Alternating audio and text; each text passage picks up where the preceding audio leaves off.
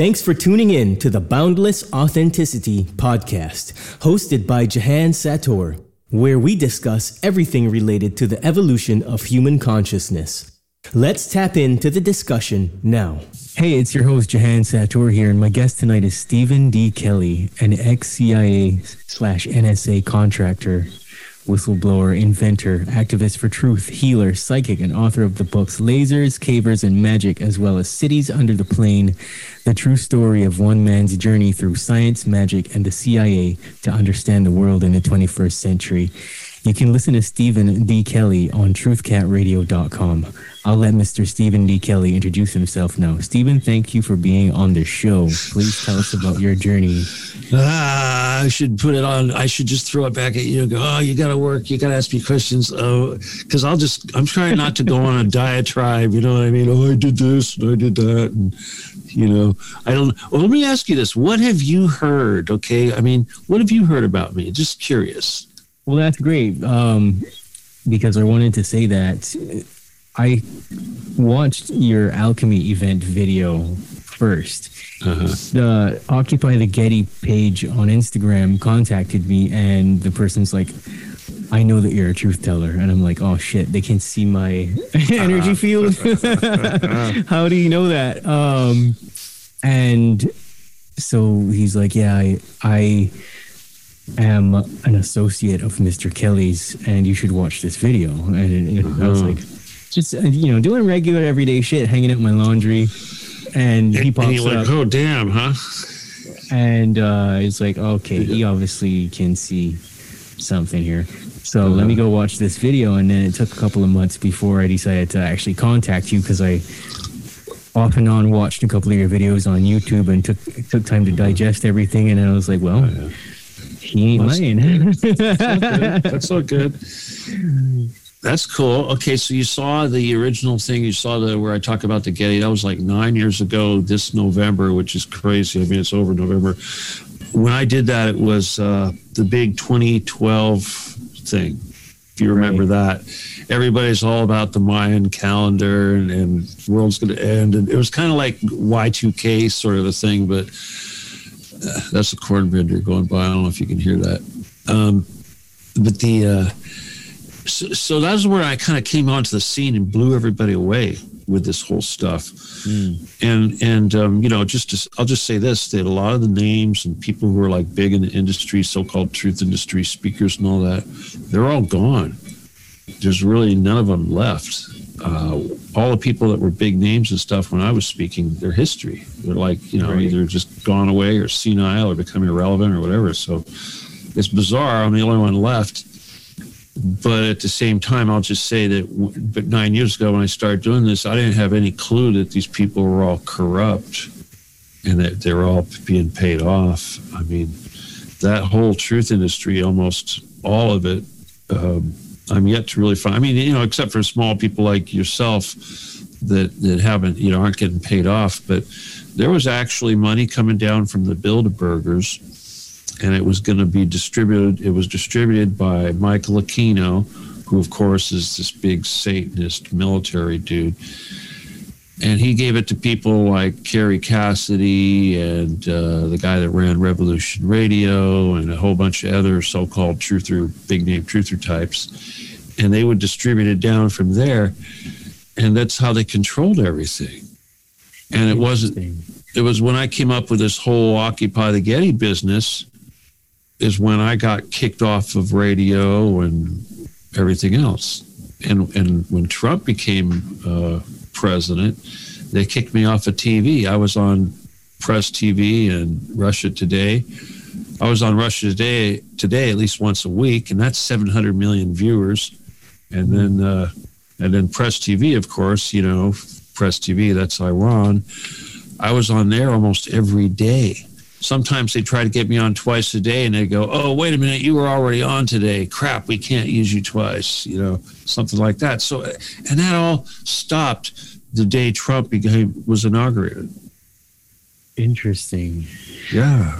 Makes you go, what just happened, You just kind of jarred my memory, because I remember a couple of years before Trump got elected, I was listening to something that was related to Revolution Radio on YouTube.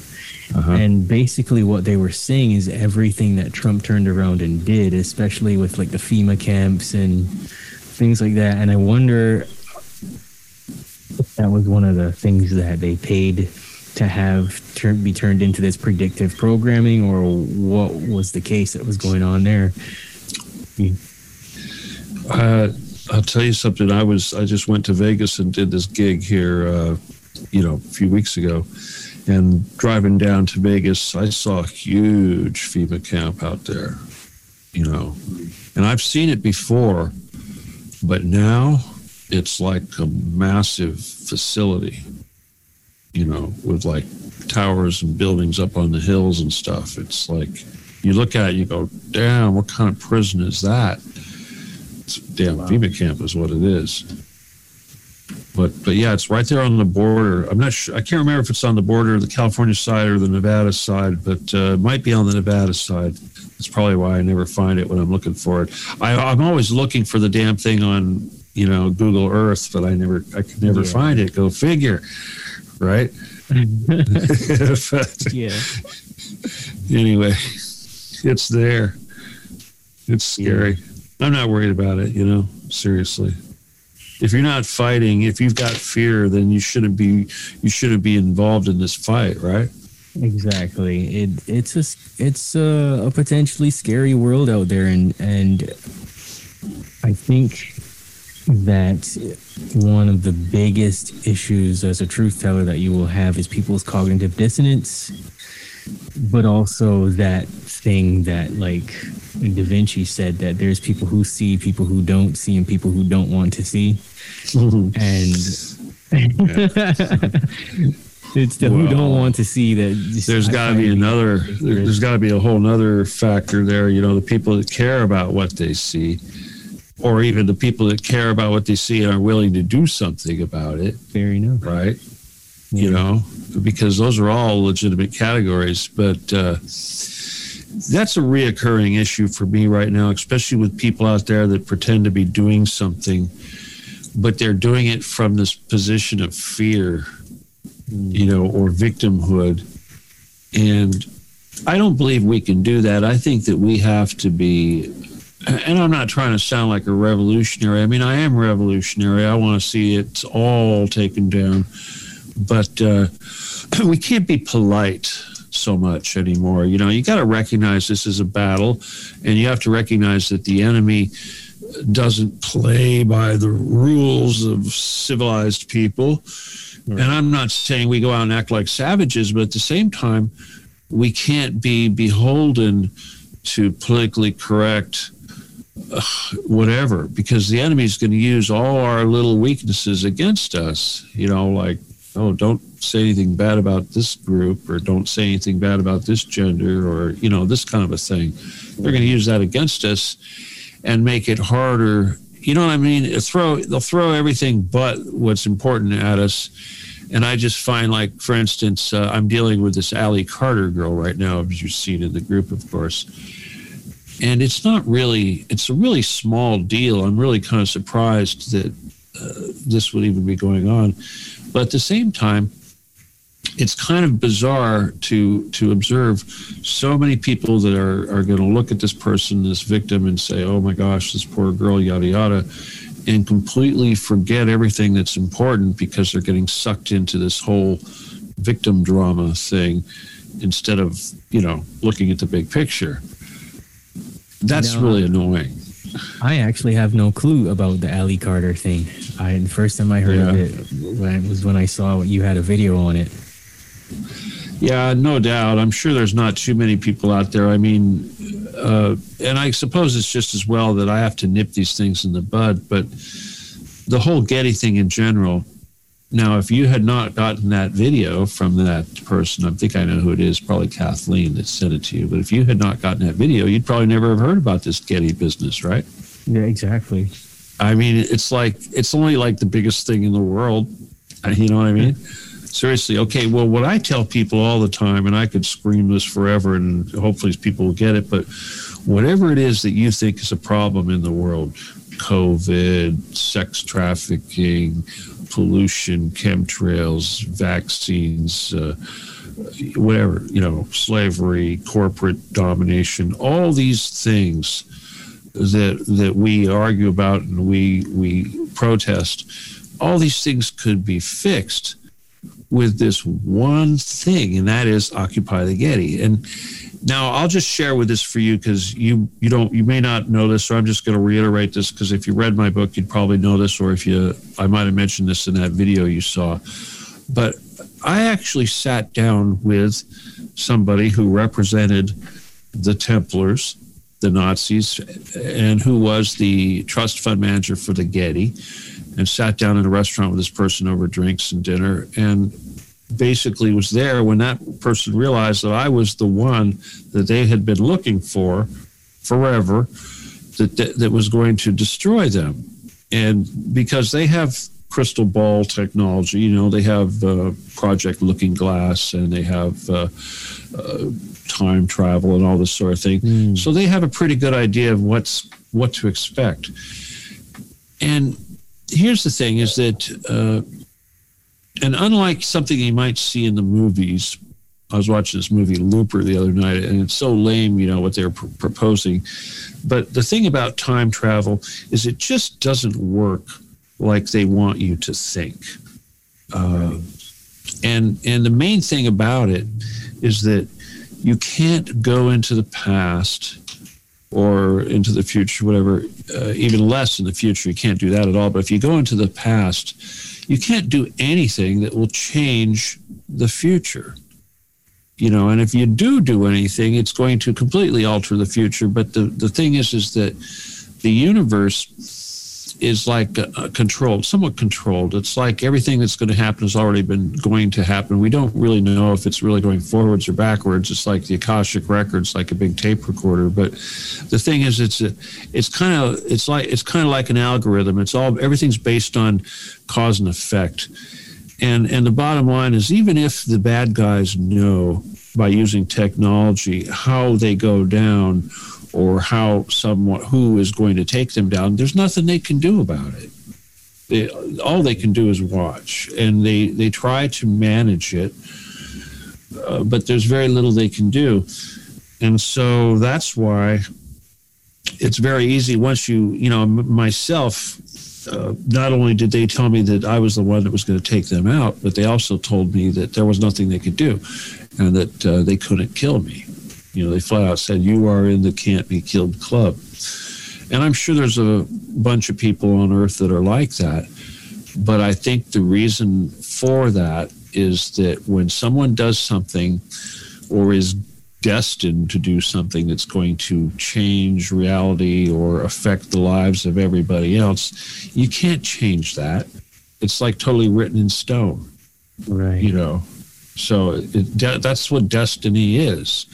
So people that are either at one time in their lives are doing something that affects everybody, those people can't be touched. Now, I know I already did something to affect everybody when I did the laser stuff, right. Because my little lasers, well, it's like everybody's using them now. It's like the thing in battle, It's like, right? See them in the movies, you see it all over the place. Guys running around and they got lasers on their guns. That was me, So anyway, so yeah, that was changing the world, kind of. Definitely. Cat toys, laser cat toys. That was me. Laser cat toy.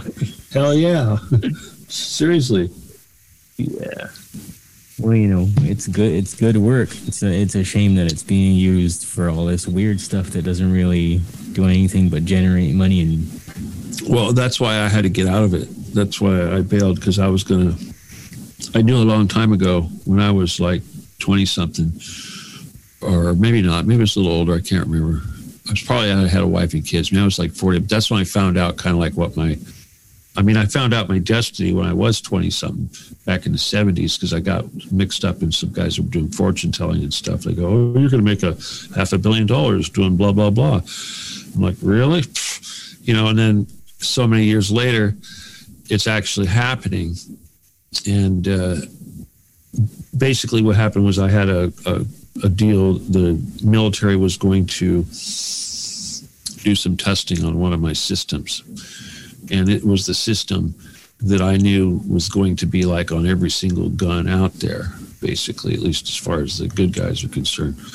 And it would have been just ridiculous amounts of money. But I didn't want to do it because it would have been like just a ton of dead people. You know what I mean? Yeah. Right? And that's like sometimes you're making weapons and stuff, and you think, well, this is going to protect somebody, you know, it's going to, whatever, someone's going to hunt with it, whatever, you think it's okay. But then if like you're doing something and it's going to say, oh, the Israelis, you know that what they're going to do with it, you know? It's like, you still give it to them, you're guilty, you know? Right. So yeah, when you get involved in stuff like that, I'll just tell you this, when you make things that control people's lives, you know, either saves lives or takes lives, it gives you energy, just like, you know, chi. It's kind of like that. That's another kind of energy. And I call it gravity. Okay. We all have a certain amount of gravity. And when you've been involved in a lot of lives like that, then you carry this ton of gravity. And I remember during Desert Storm and stuff, when they were killing all those people in Iraq, that I had been involved in tons of those weapon systems, just tons of them. And it was like, for me, it was like a disturbance in the force. You know what I mean? Mm-hmm. Kind of a thing. You knew it was going on. You're just like, oh my God, what the hell is going on? It's because all these people are dying. You know, you don't have to be there. You're kind of connected to it. But anyway, so that's why, one of the reasons why I do what I do now. I mean, obviously I have to do what I do now because otherwise everyone's going to die. Right. You know, we're not just trying to save babies. We're trying to save everybody. Even the ones that don't deserve it. I was just about to follow up with that. You know, everybody just can have a chance. I think, when I say I think, this is something that's open-ended for me. I don't know what could happen to change it, but I try to operate under the assumption that perhaps if a situation can change, then people will change at a fundamental level, including the ones that are bad and things like that. Like, there's always a chance to open up somebody's mind in a way that they go, oh shit, I was doing that the whole time.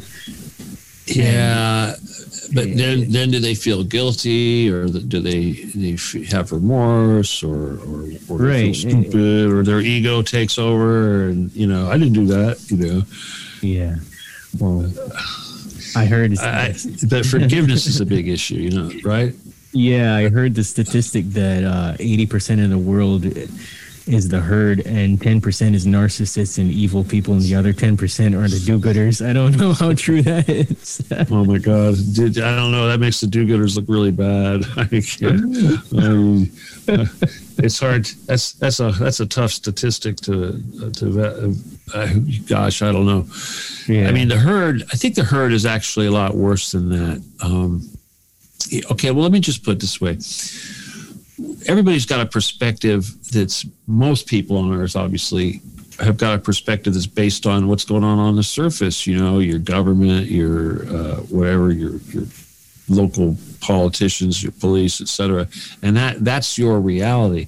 But when you realize that there's this whole other world underground, and that they've got way more money and way more technology, and they've got slaves, and they live like crazy pagan Romans down there, then you have to realize that the people on the surface are like the peasants, you know, the undeveloped ones.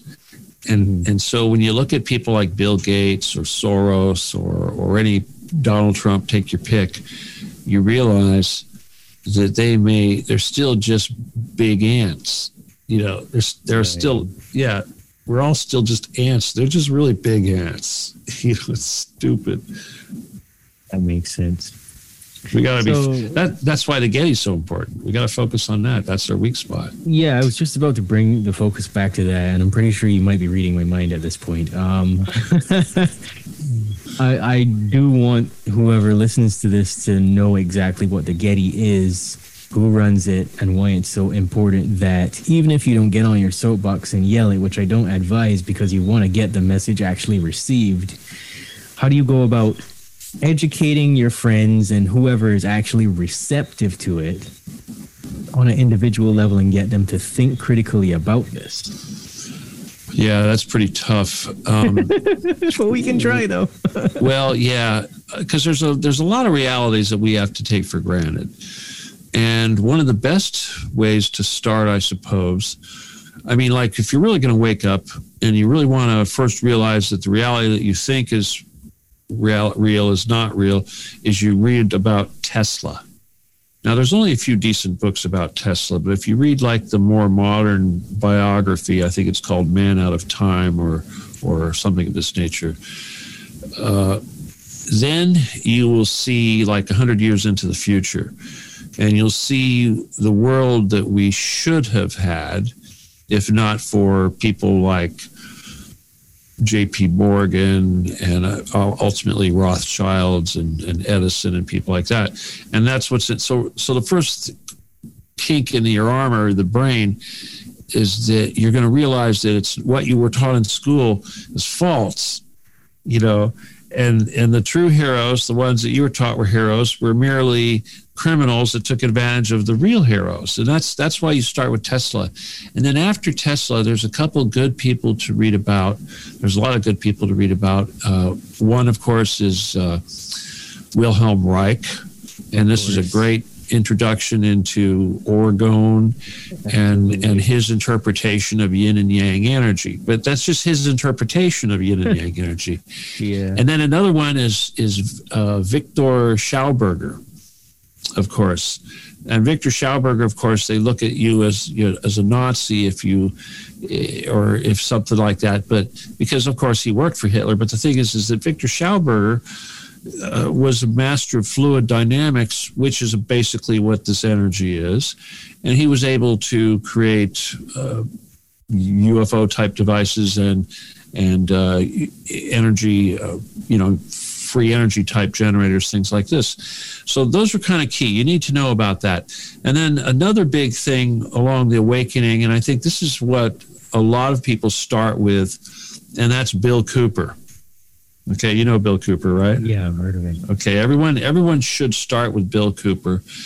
Bill Cooper, of course, is dead now. He's one of the martyrs that I reference as a hero and influence of my own work. And he was a liaison for the Pacific Fleet out, and that means that he was basically a communication officer, intelligence officer, reporting directly to the admiral of the Pacific Fleet. So he came across his desk everything. So he knew everything. And he knew about the Greys, the aliens, all the plans, and that was a big wake up. Now his perspective, of course, was from the perspective of the U.S. military. And if you have any ability to get close to any of these things like I did, of course, my perspective was the CIA, the NSA, and then eventually I dealt with Billy Meyer, which was like Palladians, practically dealing directly with Palladians. Everyone has a different perspective. The Greys will tell you one thing, the reptiles will tell you one thing, the U.S. military will tell you one thing, the Russians will tell you one thing, the CIA will tell you something else, and on and on and on. History will tell you, and when you start getting into this stuff and you start getting exposed, you got to go back and learn how to learn. That's one of the first things. As soon as you get all this stuff, just like, your brain's going crazy with all this information. So what you have to do is you really have to go start over from scratch. You have to go back to square one, start over, rebuild what you think is going on. Eventually, if you're lucky, you're going to do that again. You really got to do that again because as soon as you think you know all the answers, then you got to start over. But what happens is you have to learn how to become an observer. so that you can process this information and store it away without attaching your emotion to it. Because if you start going, oh, that's crazy, you're not going to learn anything. You got to stop thinking you know the answer. And if you learn something that just doesn't agree with you, was that dog? Yeah, hi, dog. Yeah. If you like, when I first learned about reptiles and stuff, I thought, oh, this is insane. This is too much. I can't, come on. But I couldn't just reject it. I had to file it away, and put it in the old to be observed later file. And if you start out with attaching the label to something like, well, this is propaganda, came from this guy who's questionable, something like that, you'll never learn the information. The other thing is you also have to get information from everywhere, in places you don't want to get information. Absolutely. Right? Like, what amazed me, like in the Bible, there's all these references to the Babylonians and Baal and all. I mean, I found out that religion was a big part of this CIA business really early on. And I had to kind of figure out what the heck, why these guys think this way. I had to go back and relook at history and relook at all these religions and things that happened throughout time. Are there any examples you can give that really triggered that? Like which aspect?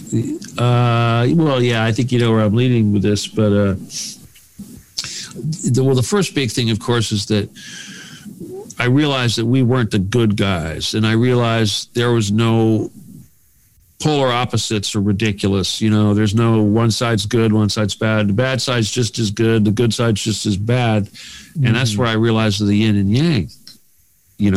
And that's when you realize that the yin and yang is actually spinning. Okay? Mm-hmm. So it's always shades of gray, depending on where you're looking at. It's always, if you go around the circle, you pick any section of the circle, there's always a little bit of black and a little bit of white. It's never perfectly white or perfectly black. That's our reality. That's this reality right here, this 3D. And when we go to beyond that, we don't even go to 4D, we go to 5D. That's another thing I learned about this stuff, is the matrix. That's the matrix. We skip levels. It's kind of interesting business. Densities is really super important. You got to learn about densities, because that's the real mechanics of the universe. And if you want to understand how all this stuff works, you got to understand densities. Because it's like a stepladder up to the top. Yeah, I'm on that cycle now of relearning for like the fourth time, where I have to go back and question things. And to talk about the densities, Barbara Hand-Clow, I don't know if you know anything about her work or anything like that, but she talks about it. Yeah, she's one of the only people I've heard actually describing the different dimensions and the densities and those kinds of things, and all the different. Well, I'll tell you, sometimes someone will tell you something, or you'll hear somebody talk about something, you won't realize what it is they're really talking about. Like, I had this one woman who was on a show I was doing, and she was talking about the 12 elders or something of this nature. It was like a whole nother, and I realized what she was referring to was actually the Holy Spirit. And I didn't learn that until I was actually talking to my own altar, and I was trying to get him I was trying to figure out what the heck, I had the opportunity, so I had a lot of questions. I want to know what was going on, specifically my connection. I'm like, what is it, my connection to this altar? What do I have to do with any of this stuff? And that's when the densities was brought up, and I found out that this guy, my altar, was actually from the 8th level of density, which is just below the very, very top, and just above Ascended Masters. And it was a level where the entities merge. Okay, so in other words, the individuality starts to merge at that point. From level 7, there's still levels of individuality, like the Ascended Masters of individuals. But in the Holy Spirit level, those entities merge, like 12 entities will become one entity or whatever. And then there'll be like 12 of those, so, and I'm going on my perception, what I was told in my perception, because when I'm being told this stuff, I can kind of see a little bit about what they're talking about. And then I realized that these other people were essentially describing the same thing. But apparently this Rambo character that I talk about is one of these 12, I call it 12 pillars. I call it the 12 pillars because to me they look like pillars. Other people describe them as elders or whatever, but Rambo is supposedly one of these 12 entities, and this entity is made up of at least 5 other entities that I've been told of. To me, I would think there'd be more, but I know there's at least 5. And I've been told about, I've heard a little bit, obviously I know the most about Rambo, but I know there's another one after Rambo, kind of close, it's very similar, but is like a total monk, looks like a monk with the robes and bald and all that sort of thing. And it's sort of like Rambo, only the alternate Rambo, anti-Rambo. You know what I mean? One's all spiritual, one's all military kind of a thing. And then there's another one, I think that's a woman, and I don't really know much about the woman. But supposedly I'll hear about it eventually. And then there's 2 others that I don't know anything about that I will supposedly hear about when the time is right. But that's all I know. But so mechanically, it seems to me, if you look at these different levels, that if you're trying to correct something on a lower level, it's got to be done from a higher level. Right. So Satan or whatever is supposed to be some pretty advanced entity, like at the very least an angel. Lucifer is supposed to be an angel, whatever, and that's up there at level 6. So you think, well, Jesus is higher than level 6, but apparently it skips. Okay, it's that matrix thing. So that's where the Holy Spirit comes in. It's going to go from 8 to 6. Okay, so 7's not dealing with it, it's 8's dealing with it. And it's just like when we graduate, we don't go to 4, we go to 5. Okay, heaven, or what we consider heaven, is actually 5. And 5 is where we come from. It's where we assemble. It's where we spend most of our time. It's where we decide to go on these learning adventures where we go down to 3 and have these lives on 3. So that's what we're doing. We're coming from 5, but we're having these experiences and adventures. It's like going to a university. Okay, and we'll graduate after we've experienced all these lives. But the thing is that as you go up in cycle, as you go up in levels, densities, everything takes longer, much longer. So for instance, when an animal dies, the time, their lifespan, of course, is shorter than that of a human somewhat, but what's also shorter is their soul life, meaning they're going to reincarnate rapidly, really soon, almost, right away. And they're going to live their life cycles relatively fast. So in other words, an animal might go through 100,000 reincarnations, whereas the human is going to go through 1 million reincarnations. And the higher level as you go, it's even longer. Okay, so you're there even longer. So that's why, but to us, this seems like eternity. Okay, and it's just like hell. Hell is not an eternity. People go, oh yeah, you go to hell, it's eternity. No, bullshit. I actually found out firsthand from Rambo that hell, it's only like a few years, what we would consider a few years. But I'm sure it seems like eternity to you when you're in it, but it's not really hell per se. It's the lake of fire. There's a lake of fire. Bad guys get tossed in the lake of fire, but they come out. They come out the other side, and everything's all forgiven and it's all good, and they get on with it. So it's not like they tell you. So it's really not a bad thing. I can think of at least a couple of entities that I've had to deal with who were bad guys who went through that process, and they're like on my team now, But I didn't know any of this was going on. I said, hey, what happened to so-and-so? And they go, oh, well, we tossed his butt in the lake of fire. I'm like, really? He says, yeah, but he's out now. Do you want to talk to him? He's over here. He works for us now. I'm like, really? Oh, okay. Yeah, he says he's sorry. You know what I mean? That kind of thing. You can't make this stuff up. No, you really can't. Anyway, do you have any questions? Yeah, so I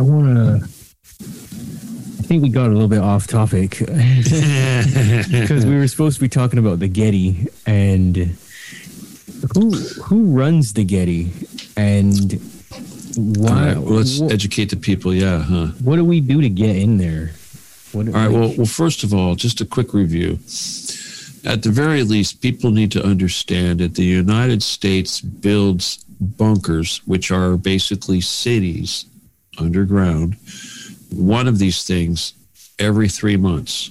And they've been doing it they've really been working on this stuff since the 50s. But a good portion of our gross national product, the real gross national product, about half of it goes into these bunkers. Okay, and all the money that's stolen from the IRS and from the customs and from the drug seizures and all that forfeiture program all feeds this program, goes into this black budget program. So they do this under the concept of continuity of government, which means that if we get attacked by the Russians or there's a great flood or the aliens come, that somehow our society, our great republic will live on. Well, needless to say, it's not the people, this is the elite. So at the very least, we should be jealous or we should be upset that they're taking our money to build these lavish castles underground that we will never see. Now, another big fact that everyone needs to understand is that every single one of these bunkers, including the ones that are in foreign countries that are friendly to us, that have treaties with us, they're run by the NSA, the National Security Agency. Now, the NSA we associate with people like Ollie North and people like that, and I'll just cut to the chase. My association with the NSA wasn't just the NSA. It was the Ollie North gang, and the Ollie North gang worked directly under Robert Vesco, who was the number one mafia guy in the entire world, and he ran what we call the Rothschild-Khazar Mafia, which is still running the world today. Soros, of course, is on another thing, but this guy, he had a number two man, Donald Nixon, nephew of Richard Nixon, and it was Don Nixon that basically recruited my brother and I to get involved with these people, and I was the one, we thought it was the CIA. We always thought it was the CIA. From the early days, that's what we thought. And when I was working with the LA North gang, I thought it was the CIA too. But they were doing the Contra killing and everything else. But the bottom line is, this is a mafia organization. So the CIA and the NSA are controlled by this mafia organization. It has nothing to do with the U.S. government. They basically control both parties. At one time, the Italian mafia controlled the Democrats and the Jewish mafia controlled the Republicans. But now it's just one mafia. The Jewish mafia took over the Italian mafia. So the Chinese mafia, Italian mafia, the Colombian mafia, Mexican mafia, all these mafias now are all under one mafia, which we call Intertel.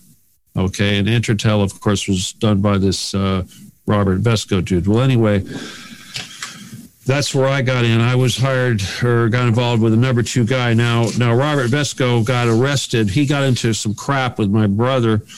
And actually, Don Nixon got into some crap with my brother. He ran back to Cuba to go bitch about it to Robert Vesco. And while they were bitching about it, the Cuban government busted down the door and threw his ass in jail.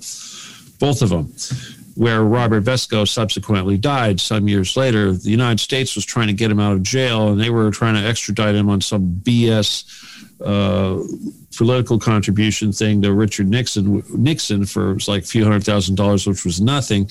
But anyway, how is this involved with Getty? Well, I love tangents. The United States basically lost World War II, and that was at the Battle of Operation High Jump, which took place in Antarctica. And we talked about this Schauberger dude that made the Nazi UFOs and stuff. Well, yeah, the Nazis did have UFOs and stuff. They had all kinds of crazy technology that we didn't have. And when we chased them up into Antarctica, that's when they were pushed up against the wall, and they got some help from the people that live inside the world, and they came out and kicked our asses. And the result of that was the United States was essentially split in two. So everything west of the Rocky Mountains is now Nazi, and everything east of the Rocky Mountains is Zionist, or what we call Khazar Rothschild Mafia. So now it's two sides of the same coin. Essentially, they're both sides are satanic, so it's just two sides of the same coin. But the western half of the United States is the Nazi half, and that is the half that controls the Getty. So each one of these sides has all these bunkers, and of course, the Getty is the main bunker for that side. Now, the Crown of England, is on the Nazi side, and everybody goes by the Magna Carta, which is the deal that the world's been running on. It's like the worldwide constitution that's been going on since 1500 AD. Anyway, according to the Magna Carta, the crown, i.e. the queen and all that, is the boss, and everybody's got to bow to the queen. Even though they look like they're all enemies, no, they're not. They all work together. They all work under this big treaty. So it's like Nazis, Jews, that's all a big farce, okay? In fact, the Jews isn't even the thing. It's the Sabbatean Frankists out of Turkey who came up with all this. They're the ones that took the Masons and turned it into the Illuminati. I mean, before the Sabbateans came along in 1700 with Adam Weishaupt and Meyer Rothschild and Jacob Frank, they took that Satanist nonsense and they incorporated it into the Masons. Took over the Masons so they could get this stuff, spread all over the world. Before that, they were just a bunch of damn bricklayers. But anyway, but those are the guys that are running everything. So what can I say? But as far as the Getty, why is the Getty important? The Getty is the crown. The Getty is the throne of the crown. And the Getty is like the big throne, and whoever takes the throne is going to take the crown. So to beat this enemy, to take over the world, you don't just kill everybody. That's what they want you to do. What you've got to do is take the crown. It's only through taking this crown that you can control the rest of them, because they will be compelled to do what you say. So this is why I have to take the Getty, because I got to do this. Now, people aren't going to like it, but this is the thing. There's so much money down there. There's so much power, technology, and everything that we need here on the surface, that the lives of the people that are down there right now are extremely greedy. They don't want to share this with all the people that live on the surface. They just want to kill everybody off. They would like to see all the people on the surface of the earth dead for at least 100 years or so, and let everything green up and get nice and wild and clean like it used to be. And then they can live underground and be environmentalists and be superior and all that. It's like Noah's Ark. But they want to control it. They want to have pure races. They want to have, like, for instance, if you're Italian, they want you to be 100% Italian. If you're Greek, they want you to be 100% Greek, yada, yada, yada. They want everybody to be like dogs, to be like, they don't want any mutts. They don't like mutts. They're very racist. That's the thing. These guys are racist as all hell. The reason, they basically wanted me to be like, I don't know what the hell, Prince or some stupid thing. I mean, I think it's like being an antichrist, It's like, in other words, it's like if they know that you're going to destroy them, they're going to do everything they can to get you on their side, to convince you that you're special and you should be one of us and yada, yada. And what I did basically was said, that's not fair. Because, like here in LA where I live, there's a lot of people, 10 million people in one relatively small place. And there's a lot of fine ladies out there. And you know what I'm saying? It's like they want to kill them all. You know what I mean? It's right. Like, what are they thinking? You know what I mean? Right. It's like, my God. You know what I'm saying? I mean, it's at the very least, it's not fair. So I had that choice, and I decided, well, screw this. I'm going to do everything I can to expose them and tell everybody about what they've got going on down there. and make it so they can't hide it. But the thing is that everyone thinks, well, what do? We're going to go in there with pitchforks and guns and take it over. No, we're not. Right. They have to give up. They have to hand it over. They have to do it really soon. We have to not kill them, and they have to hand it all over. That's the deal. Okay, so how would you go about not killing them and getting them to hand it over is my question. Well, ready to go. First of all, I know, really. But see, that's what I want. Me personally, this stuff makes me rage, right? I rage about this stuff. And I can't understand. I've been raging about this stuff now for a long damn time. And people think I'm nuts. But how can you not? How can you know about this stuff and not be pissed off and not want to do everything in your power to make it stop like yesterday? You know, right. There's no vacation. There's no going out and having fun while you know this stuff is going on. You know, it's if you got to do something, you got to do everything in your power to do something. And at the same time, because of what I know and because of what I know that's going on down there, I know that they're not going to just give up unless they know that we won't kill them. And I know that the reason why they want to kill us is because we're savages to them. We're like smart animals. We barely know anything. We are not spiritual. We are not service to others. We are not all these things. We have to, as a society, change into a service to others society. We have to completely change over this greed-based society. And that's been going on for thousands of years. So we're going to go back to something that's completely foreign to most people that are alive today. And this is how we elevate spiritually and physically to the point that we will be worthy to take responsibility for our earth. Because here's the thing. If I was to tell you the secret to go down there and get the keys and open that place up and liberate everything that we need to liberate, would everyone be worthy? What would they do? Would they go in there like animals and destroy everything? And you know, because this is the stuff I hear. You know, like the Trump crowd, they're like going, "Oh, we went in there and we killed everybody and we blew it up and we got body bags." It's like, really? Yeah. First of all, we paid for it. You know, we paid for those underground cities. We're not going to be blowing them up. BS. And second of all, there isn't enough dynamite in the world to blow all those things up. You can't. Right. You couldn't do it. So someone tells you that they're blowing them up and rescuing children, horseshit. And one of the biggest ways you know that's BS is whenever you hear the misinformation people try to tell you about the rescues that are going on, they'll always tell you that they were in tunnels. The children were found in tunnels. We went into the tunnels. Yeah. It's like, really? How about the big, giant city-sized bunkers? Those aren't tunnels. Right. You know, let's hear about that. Let's hear about the gold. You know, and people actually out there's people out there right now, they're so convinced and listening to the BS, they go, oh, that bunker's already been cleaned out. I'm like, really? And yet that museum is still operating and Mr. Getty is still walking free, and I don't see hundreds of thousands of children walking around, and we don't see all this technology, and we still have the COVID nonsense. We still have chemtrails and everything else. I mean, give me a break. It's like you're dealing with animals. I mean, seriously, these only animals could be that ignorant. To, you know, when you don't understand the reality or the nature of a reality that you can't comprehend, it's easy for someone to come along and dismiss it and say, oh, it's nothing to think about. Well, obviously, because your brain isn't even programmed or wired to think about it. So the thing about this Getty mission is that I could tell you what's down there. I could tell you what it's like. I could tell you all these wonderful, colorful, dramatic stories, or I could just tell you to open the damn door and look inside.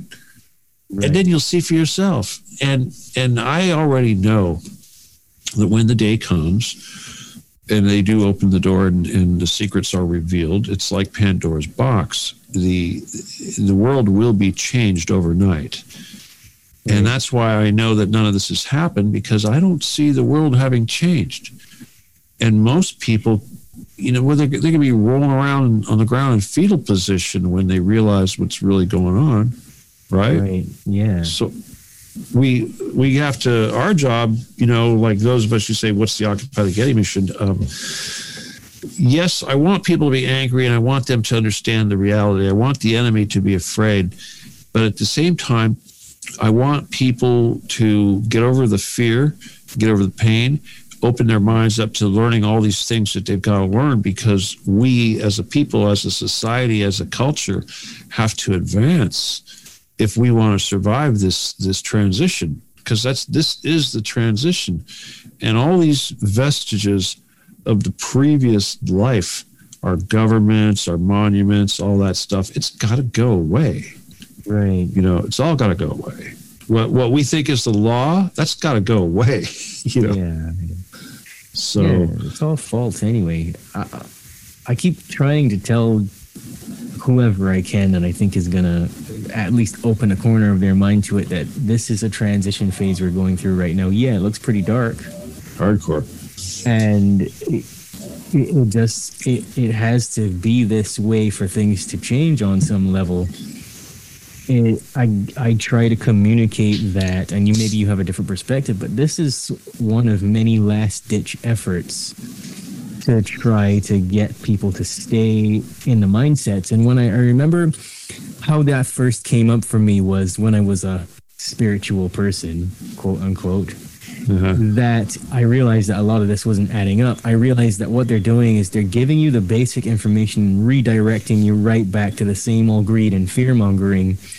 And that's how I realized that the majority of these things that are allowed in the mainstream are allowed for a reason, and it's they're controlling it. Turn you right back around so that humanity doesn't wake up fully.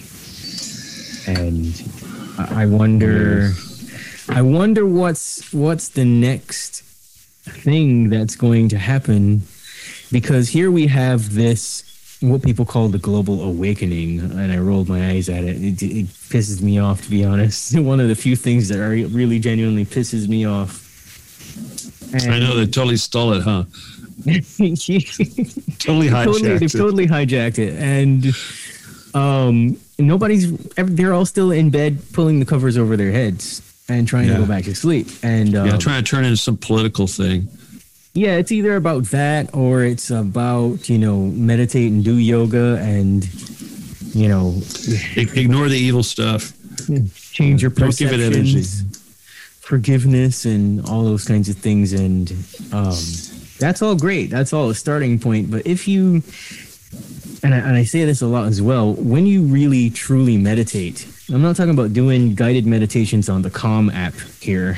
I'm talking about really turning the lights off and meditating for hours on end. Something completely different happens to you when you stop watching the news, because they're all, like you said, the Zionists and all that stupid shit trying to tell us what to believe. When you really get rid of that stuff and you kind of actually go into yourself, you realize that everything is set up a particular way, and there's no way that you can't if you're actually meditating. And if you're actually paying attention, there's no way that you don't come to that realization. So there's something that happens to people who think they're meditating, but what they're really doing is glorified breathing. That they're just rehashing the same old fears in a different way, and the same old behavioral patterns in a different way to maintain whatever is the program of the 1%. And it's interesting, off, Well, no, I mean, for me, the meditation thing is really, it's just about achieving calm, and you really do have to get rid of those distractions. Music. I mean, we all love music, but it's like you got a song in your head, you got a lyric in your head. That's not calm. That's not quiet. So I don't listen, I don't drive anymore, but I didn't have it. Somebody stole the thing out of the, CD player out of my car and never put a new one back. You know what I mean? They were doing you a favor. Yeah, they were doing me a favor for sure. But no, you do need to learn how to listen. That's what it's really about. And you know what else is important is you have to learn how to ask questions. Absolutely. You know, because like a lot of people will. One time there was this one dude, he had like angels in his house. He had like a portal open up. He says, "Oh, I got these angels in my house. What do I do?" I said, "Well, why don't you ask them a question?" He says, "They're not telling me anything." I says, "Because you're not asking them questions." You know, but it works the same way. If you want to know something, like if I was trying to invent something and I'd want an answer to what I should do different, I would ask, and I would get that inspiration would come, and the inspiration will always come to you. If you're asking a question, either you'll go straight to the answer on Google, Wikipedia, whatever will just pop up in front of you. That book will open up to the right page, or it'll just come into your head. It'll come. You know, but you have to achieve that calm. You have to listen, and you have to be confident. You have to go, "Oh, that's the answer." You can't go, "Oh, I must be imagining something." You know. Yeah, confidence is important. You said exactly it. You got to learn to listen, and you got to learn how to ask questions. And the majority of humans these days they're either on social media scrolling through that, they're on YouTube listening to someone give them information, and so they're not questioning it. And just because somebody's an expert doesn't mean that they actually know anything. They just might be an expert at bullshitting you. And it's it's important that people. Even to all the listeners that will hear this, if you don't like what we're saying, why? You get what I'm saying? Like, don't take what we're saying 100%. But why why don't you feel comfortable? Ask yourself those questions, because you're not going to gain any insight. If you just listen to something, you go, okay, yeah. Stephen and Johan said. Well, you got to file it away. Okay. What I was going to say is that. A lot of times people don't think. They think they're thinking, but what they're really doing is they're feeling. They're like, "Oh, I feel this way about what I just heard. I feel good or I feel bad." And they misinterpret that as they're thinking or they're analyzing. No, they're not. They're actually just feeling. So that's something where we really got to learn to separate our emotions from this stuff. Get really flat. I'll just throw this out there, is that it's like a roller coaster. And you are constantly having these highs and lows, and sometimes we feel compelled to express ourselves when something's bad or something's good. And it's like, really? You're going to constantly be coming up with more colorful adjectives to describe these highs and lows? It's ridiculous. You've got to maintain kind of a level, flat thing, because especially when you're dealing with like what we're doing, which is a battle. There's going to be downturns and upturns. Great things are going to happen and bad things are going to happen. And if you let any one of those move you in either direction too much, you're going to lose your effectiveness. So it's like when your comrades are falling by your side, you can't stop what you're doing and run to their aid. You've got to keep moving forward and focus on the objective. And by the same token, when you have a victory, you can't sit there and get all excited and celebrate. You've got a long way to go. And by the same token, like I'll give you an example. Like, let's say somebody was donating money to me, and somebody gives me $20 and someone else gives me $200. It doesn't matter what the amount is; they're going to get the same amount of thanks. Right, gratitude. It's like, what are you gonna do? If you get all excited, the bigger the amount. It's like somebody gives you a really huge amount of money. What are you gonna? You're gonna go. You know what I'm saying? It's like you gotta keep that stuff kind of limited, and then imagine like being a world leader, and you got these ridiculous events taking place. You got to be pretty stable.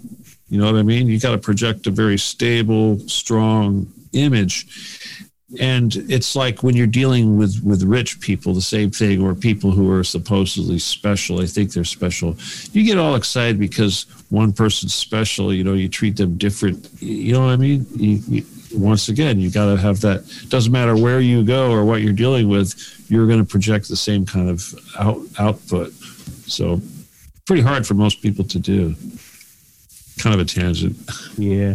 But relevant, because the more people that hear this, the more they can understand that they're still not thinking for themselves. Sorry. Yeah. I think when one of the questions you had was like, how do you convince people and how do you how do you deal with it? Now, I'm not the best example. You probably see me go off on people, just totally go off. But I think that if you are in control of your emotions and you can be logical and approach somebody not adversarially, then yeah, you could probably have a much better opportunity to convince them. But there's another thing. If you plant the seeds, they're going to eventually, the person will come to some self-realization eventually. But also at the same time, we don't have a lot of time left to wake up everybody that we might want to try to wake up along the way. And a lot of people are going to be just lost. And it's like the COVID thing, the vaccine, if it's not a vaccine, of course, but this thing they're injecting into people is going to kill the people. It's going to do horrible things, and it's going to make them contagious to people that are not injected. It's just a horrible, horrible thing, and there's really very little we can do about it. And only thing. Sorry to cut you off. I actually want to talk more about that because that's something that I knew we needed to. I picked up from the ether that I just, when this whole thing started, I actually knew that this was coming. I dreamt it. Yeah. And you know how that goes. Like you get that cognition or whatever if you're sitting around and oh no, the elites are going to do this thing. Not that it actually says that, but you get these sensory things that happen for you. It's difficult to describe sometimes because it can be all over the place, and some time passes and you forget about it, and then it happens and you're like, oh, yeah, that's actually there it is, right in the middle of it. And you get that feeling in your bones where you just know that you don't fuck with this thing. Don't and stay away from everybody that thinks it's normal, because they're the most dangerous people to be around. And it is. It is scary. And it's a very emotional time for people because there's so many people that are close to us that have had to do it for one reason or another, and that's awful because bad things are going to happen. But the thing is that again, that's that exercise in controlling your reaction, because it's like we know people are going to die. We got to accept that, but at the same time, we should also use that as motivation to do something about it. And again, going out, like in Melbourne, they're having horrible stuff going on in Melbourne with their protests and their draconian measures in places like Austria and what have you. But the thing is that if the energy was being put in the right place, like the Getty, then something might actually happen. And that's why Occupy the Getty was created, because I knew that these protests and these sit-ins or whatever, these times where these people would take over, like the Bundy Ranch situation that took place around the time this all started. I knew that if I could harness that energy and I could get people to actually go somewhere and congregate someplace where it would actually make a difference and put a spotlight in a place that actually needed to have a spotlight, we could actually cause something to happen. But all these other things are just a waste of time. I mean, it's like marching on Congress. I mean, first of all, those guys were savages. They were just idiots. They blew it. But if that kind of energy was put into the Getty, we'd be halfway to having our world back by now. So that's really what this mission is about. And ultimately, what I really need, at least in the physical 3D, is I need about 100,000, 10,000, 100,000 million people in LA willing to go to the Getty and surround that thing and make a big scene. And basically, they have to do this in a peaceful way. I can't have a bunch of idiots breaking laws and tearing stuff down and, damaging property and stuff. These people have to be under control. And another big thing that's going to be important is they have to have their mouths under control. Unlike movements like the Occupy movement, where everybody and their brother had a different message, everyone needs to be on the same page. They can only put out one soundbite. If someone talks to them and says, "Why are you doing this?" they all have to say the same thing. Right. And ultimately, of course, it's going to have to go to me, because when people say, "Well, where's the evidence? Where's this? Where's that?" Well, that's me. I'm the evidence. I'm the one saying this stuff. See, so As long as you have an actual person saying it, it's not a conspiracy. Then it becomes slander or, libel, right? So if I'm slandering the Getty Foundation, I'm saying these terrible things about Gordon Getty, they have every right to sue me, and then they have to prove that what I'm saying isn't true. Right. So that's the whole purpose. They can't touch it. That's why they can't touch me. Yeah. That's why I got to have all these people following me so that we can do this. Right. But I need these people at the same time not to be a bunch of crazy savages that want to kill and burn and everything else. They've got to be. They have to realize that we wrestle not against flesh and blood and all that sort of thing. So we have to live it. We have to walk the walk. And we have to be hard. Now, then there's the Jedi stuff, the 4D stuff. We use our psychic skills and our astral skills to go wage war against these guys in their realm, which is the demonic realm, the one we don't want to go to, the 4D. That's where these reptiles hang out. That's where the negative energy goes to when they're collecting up their loosh and all that. That's where they feed on it. That's where their dark lords hang out. So that's where we do all our fighting. And I'm one aspect of this whole Occupy the Getty mission is physical, and the other half is non-physical. And the non-physical basically is that we have an army and we do battle with these guys. And we've been doing this now since, I don't know, going on 4 or 5 years now. And a lot of the change that you see taking place in the world is because of that. So they wouldn't be talking about this stuff if it wasn't for the fact that we weren't putting the hurt on them. And I know from real-time 3D feedback that all of the high-ranking Satanists are freaking out right now because of what we're doing in the 4D. Definitely. And they're getting a little bit more brazen with doing what they do out in the open as well. They have to. The free lunch is going to be over, and people think that's kind of one of the bad sides of all this is that when you really put the heat on the enemy like this, they're going to step up what they're doing, because if they think that it's coming to an end, they're going to gorge, and that's what they're doing right now. They're taking in they're taking even more children and stuff like that. And I wanted to ask a question about the children that are going missing, and I also want to talk about something that happened recently, the Travis Scott incident, and portals and things like that, because I believe that a lot of that's happening right now. Sorry, my dog's getting excited because he doesn't believe that anyone else should be fed. He is the only one. It's feeding time. Oh, you're right. It is almost feeding time. I'm looking at that. Okay. Well, portals. Here's the thing about portals. I'll just say this right away, is that the enemy uses the portals. It's of the Draco. Okay, the Draco are the ones that really use the portals.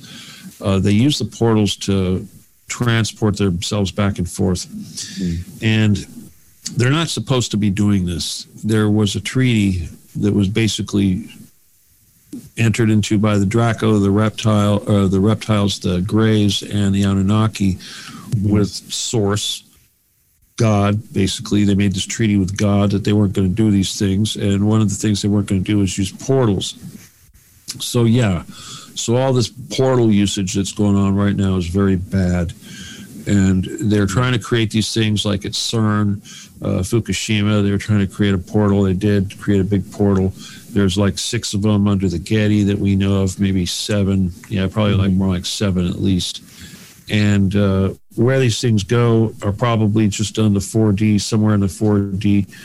But that's what the enemy does. And that's one of the things that we do in the 4D is we shut these things down. Okay, so that's a big part of our battle is to shut down these portals. So yeah, when you see guys like Travis Scott doing what they were doing, trying to open up portals and crap, that's just pure demonic crap. What can I say, you know? What else did you want to do? Yeah, exactly. What about what's happening in Antarctica?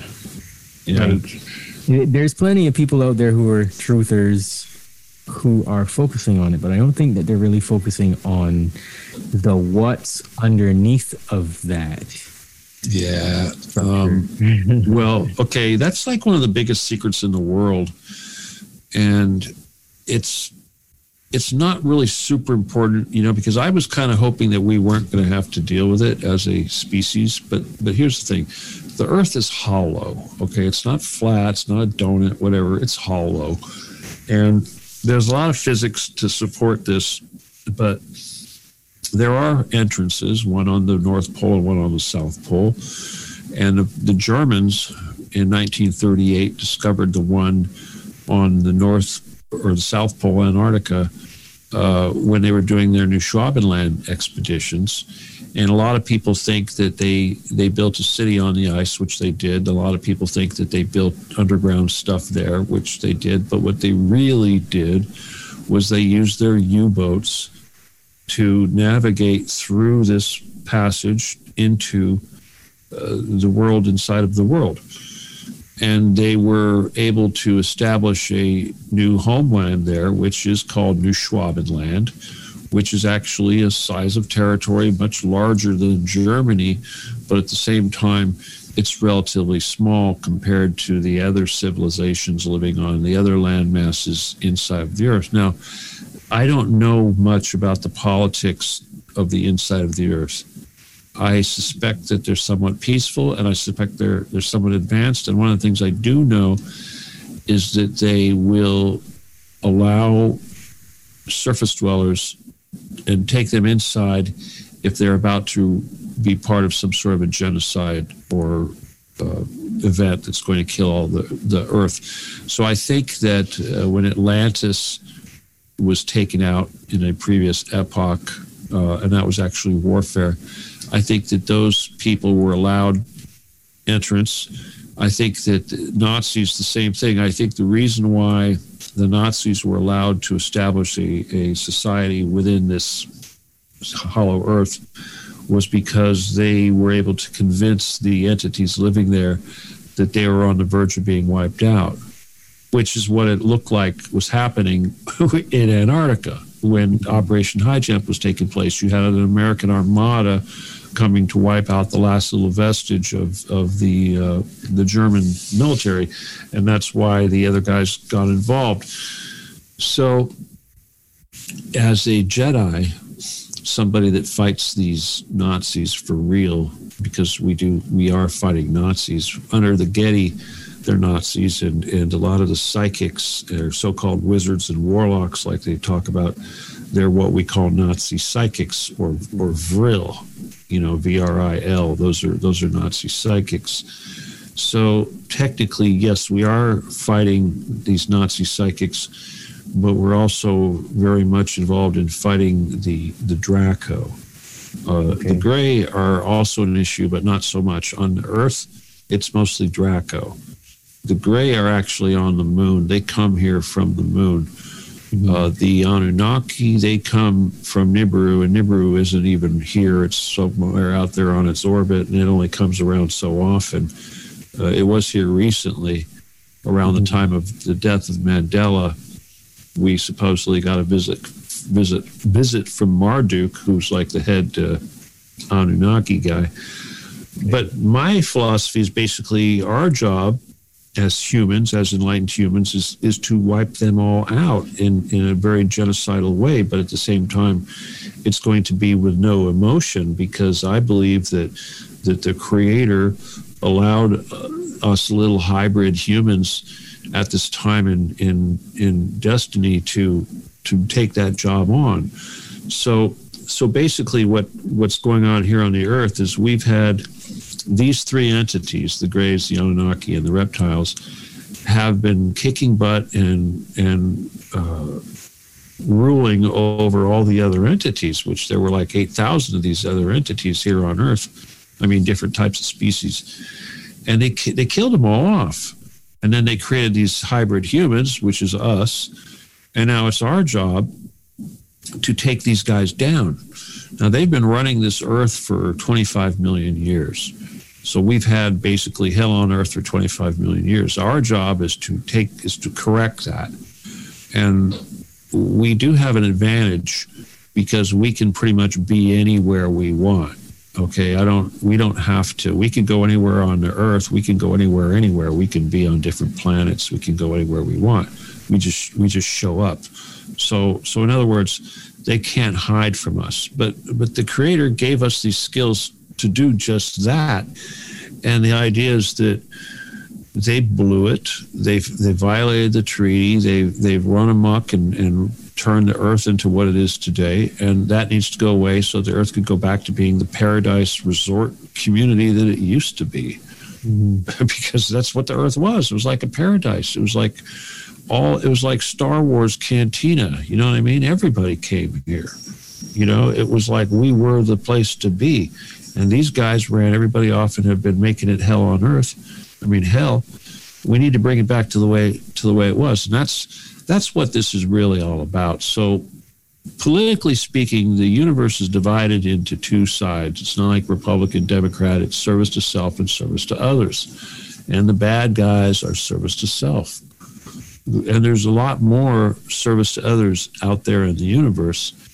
And our job is basically to spank these guys that have been running amok here in the 3D in this particular timeline for the last 25 million years. Mm-hmm. You know, so yeah, that's what I'm about. I mean, yeah, I'm not doing this just to save the children. I'm doing this to free the earth from this reign of these three entities. And then I get to go away and get to go back to wherever I came from. Oh, happy day. I know, huh? Gotta happen soon, man. Well, what do you think? You had enough? Oh, no, I could talk about this for hours. Unless why don't we just do it again, man? We'll just do it again. How's that sound? If you gotta go, let me know. And we I don't gotta go. I just want to take a bong hit, you know. Bongs. I've been too long without a bong hit. I need to drink some tea and shit, you know. But, okay. Well, do you have any other questions, or you don't have any? Did you ever get anybody joining you in here? No, I didn't. I just had two more questions, and it's about what's in the COVID vaccine, and the second one is what are they really doing with these children, and how do these children go missing? All right, we'll start with COVID. Before I let you say that, I want to say why I'm interested, because I know a lot of women that are mothers in my age group, and especially in America, and there's a lot of kids that just go missing from like Walmart and stuff where they live. Uh-huh. And I said, well, it has to be a little bit more than somebody runs in the store and grabs your kid and runs out and they don't see that on camera. Yeah, it's like going to Disneyland. It's part of the system, you know, for sure. Yeah. It's a Masonic thing, for sure. Okay, well, let's start with the COVID. First of all, yes, the COVID is bio-warfare, and it is intended to kill everybody. It's not a vaccine per se, like antibody, whatever. What it is it's gene splicing. COVID is actually CRISPR. CRISPR stands for, I don't have the acronym in front of me, but it's combinations of palindromic short repeats, yada, yada. And what that basically means is that it will... They put this thing into your blood, and what it does is it gets into cells, and it first starts out in the cells of bacteria in your stomach. Okay, but the same bacteria in your stomach is like the bacteria you're going to have in your mucous membranes or your lungs or your stomach. So this is where the area attacks. First goes into the mucous membranes. It actually is going to be either come into your body in the form of a lipid or a nanobody, real live, self-replicating structure made from DNA, protein, and crystalline components. It comes in the chemtrails. They've been spraying on this stuff for years. Anyway, once it gets into your sinuses, it will basically attack the cell. It will either use one of 8 methods to penetrate the cell, and once it does that, it uses this thing called a Cas9 protein, which will carry the foreign DNA or RNA, which is basically half of a segment of DNA of some man-made crap that could have come from an animal or could be who knows what. And it'll be inside of this protein, And it will also contain the various graphene and what have you, which is essentially what goes into creating these little nanobots, and they will cut your DNA. The first thing they do is they go along your DNA inside the cell, and they find a sequence, which is where the CRISPR thing comes in. They're looking for palindromic repeats, and these sequences, they will actually cut the DNA on this at this location, and they will splice in a loop of RNA, a foreign loop of RNA. That's what mRNA is. M is marker RNA. Now, DNA, RNA, and all that is basically made out of amino acids. So right away, the first thing I'm going to tell everybody is to take lysine, Lysine. If you're not taking lysine, you're not going to live. You need to be taking lysine. Lysine is an amino acid. It will boost your immune function. Also, your DNA is made from amino acids, so this is a very important thing to have in your body. It's also very important for protein, cellular protein production, which obviously plays a very key role in keeping your cells healthy, because the protein doesn't just deliver the damn shit to your DNA, it also removes it. So this is why we need to boost these natural immunity functions so that we can do this. Once you got it in your body, you're really kind of screwed. It's going to self-replicate and it's going to spread.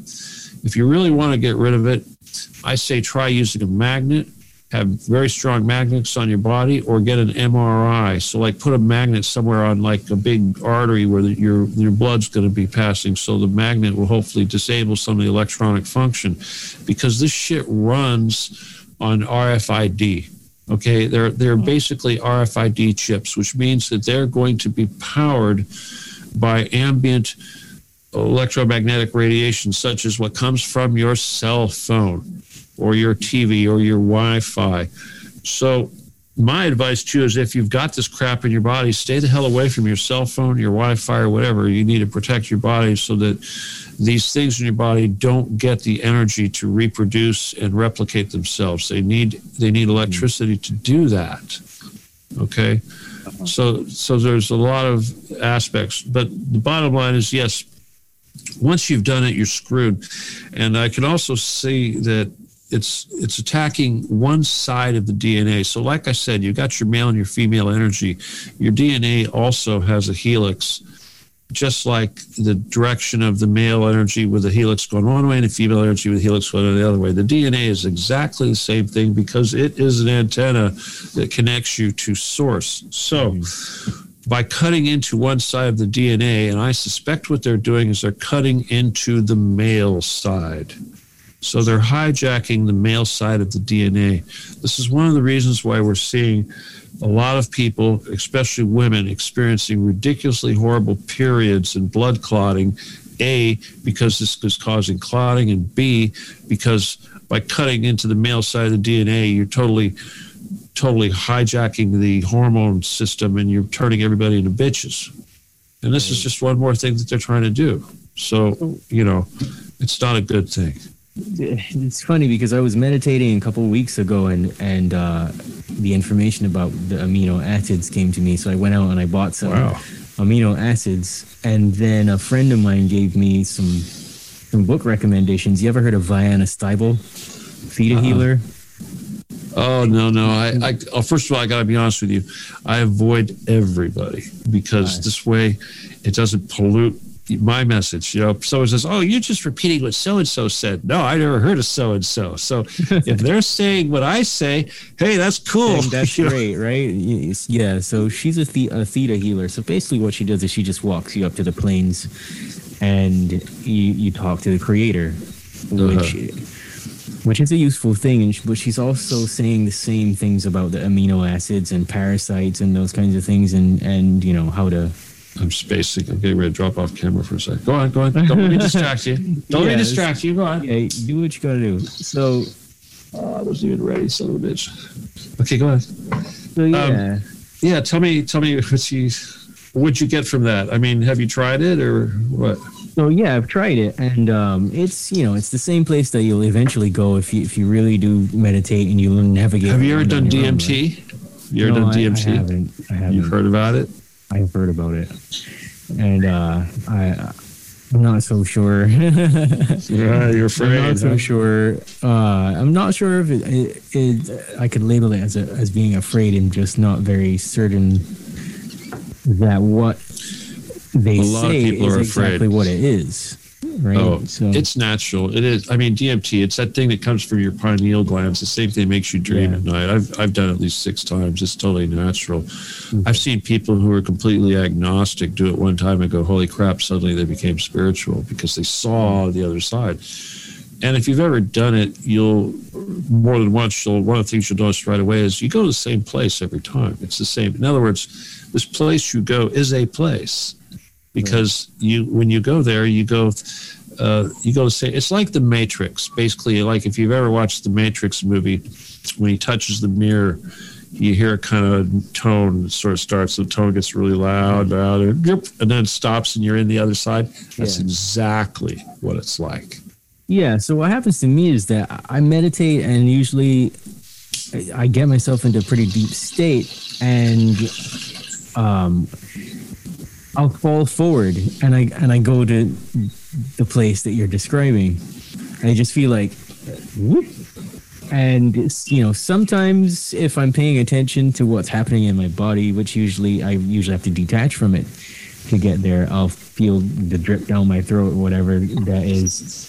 But for me, it's a tingling that happens like in the center back here, and then I go. Yeah.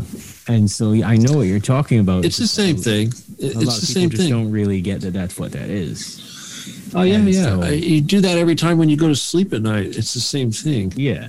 Only you're doing it while you're awake. It's when DMT doesn't last very long. It depends on how you do it. Usually when these guys go out in the jungles with the shamans, they add ingredients to it that try to make it last longer because your liver metabolizes it really quick. Once it gets in your body, it gets metabolized really quick. So they'll add ingredients to like the tea that will actually make it metabolize slower, so they get these longer highs. I prefer to just take it straight, usually with some weed, but the weed will actually diminish it ever so slightly, which is no big deal. But the thing is, you can stay in there 12, 15 minutes, and you can actually come in and out.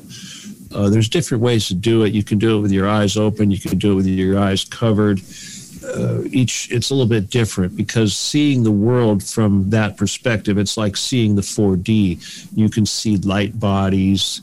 When you're on DMT, you could be like looking at your friends around you, and you'll recognize them, but you're not seeing them. You're seeing their light body. Okay, you're just seeing little sparkly lights, but you know it's them. You just know. But you can see through walls. You can see people in other rooms where they're standing, stuff like that. And you can also see, like if somebody's possessed, you can see this shadows, dark shadows, stuff like that. Yeah. I saw that, and a friend of mine was doing it also. He saw the same thing in the same person, so that's real. But you will speak to you. I mean, it doesn't have to be a dramatic thing, because for me, it wasn't that dramatic. My lesson was relatively simple, and it applied to my mission, which was basically to communicate with people. Mm-hmm. And what they told me was, they said no matter what I did, people weren't going to listen. Mm-hmm. You know, I mean, that was the demonstration. It was like I was trying to communicate from the other side to my friends who were sitting around me, and it wasn't happening. And then the voice in my head says, see, no matter what you do, they don't hear anything. They don't understand. I'm like, oh. And I realized that was my lesson. That's the big thing. Because a lot of times, everyone that does that, you're going to get a big lesson. Yeah. Or if you have something, a skeleton in your closet, per se, you know what I mean? Something that you're ashamed of, that you need to deal with, some psychological thing or whatever, something from your past, you'll be confronted with that. As soon as you get in there, they're going to say, okay, I'm your guide, and we're going to deal with this right now. Mm-hmm. And that scares the shit out of people, that right there. Because a lot of people, they know when they go in there, they're going to have to deal with that stuff. So that's just the way it is, because, you want to move on. You have to do these things. You have to train. You have to learn. You have to get past your things. Like, for instance, when one of the biggest things of all, like if you're going to be this spiritual monk-like person and have all these magical powers and be able to heal and all that stuff, you don't get to own anything. You get to have to lose everything. You get to lose your family, your job, your everything. You know, it's like trying to be like Christ. You're not owning anything. You're depending on people feeding you, housing you, everything. Yeah. But that is, so if you want to go down that path, that's how it's done. And I had a ton of stuff. I had a whole bunch of money and a ton of stuff, and it was like, I'm thinking, wow, I'm supposed to lose all this stuff? And sure enough, it was all gone. You know, but now I can heal people and do magic. So, hey, right? Yeah, that totally resonates. And I know I'm not quite there yet. I'm doing the work as best as I can to embrace that, because the very first thing that happened to me was I kind of went into that place, and I was in there and I was listening to like a frequency, and it was kind of like I want to say like a sine wave sound that I was hearing. And then someone just started speaking, and they're basically, the long and short of it is they were like, you got to learn everything there is about psychology as fast as you can, figure out why humans think the way that they do, why they're so convinced of their own stuff. And then you got to come back out and you got to give up your music career, and you got to go teach people how to breathe properly and how to think for themselves. Right? Yeah. And and use your tech skills to facilitate the whole thing, huh? Yeah, basically that. Yeah, sir. Like, those 11 years you spent. You know what I got told? What's that? Okay, the last time I was talking to Rambo, he told me. Of course, I haven't done any of this stuff. He said to let my beard grow out. He said to start wearing black. I always wear black anyway. And he said to start working out, lifting weights and stuff, get all studly. But for an old man, that's kind of crazy, but I used to be like all, pretty ripped. And supposedly the reason for that was that the women would like it and the men would like it. And this was going to help me get my message out there. Right. Trippy, huh? Well, I can't say that I haven't heard that, because I have, and I But that's exactly like you're getting that message. Basically, instead of doing the music and stuff, do this. Use those skills to do this. Yeah, and I wanted to. I made the working out about actually being healthy, and using, like you said, redirecting some of that male energy when we were talking before into that, so that I don't overload, because every few days or so I would get very frustrated, and I'd be like, well, why is this happening? And I realized that's energy getting stuck. It's totally. But here's the thing about frustration. I'll tell you something, like this whole Getty business, the astral projection stuff has been kind of like a part of it for a long time, but for me, not so much. It was always other people doing it. And I just did what I did without really being conscious of anything. I don't need to know anything, Mm-hmm. But for a little while there, we were doing some really active penetrations with some people who were pretty skillful, who were capable of doing this stuff like real time. So we were like doing real time exploration and recording it. And we were coming up, the whole idea was to be like all diplomatic, right? And go down and go, hey, you guys, we're going through these doors and we want you to give up, and we want you to stop doing these things that you're doing, and yada, yada. And we would get this whole, oh, you're nobody, yada, yada. And then we'd go next step up, and hey, and it would always be, come on, give up, please give up. And there'd be the ones that want to fight, and most of the people just run away, But the thing is, it wasn't violent. It was all like diplomacy. And come on, you guys, give up. And the whole time that was going on, we had to be like agreeing not to kill anybody. You know what I mean? Like, it's like when you go to these levels, this is what I learned.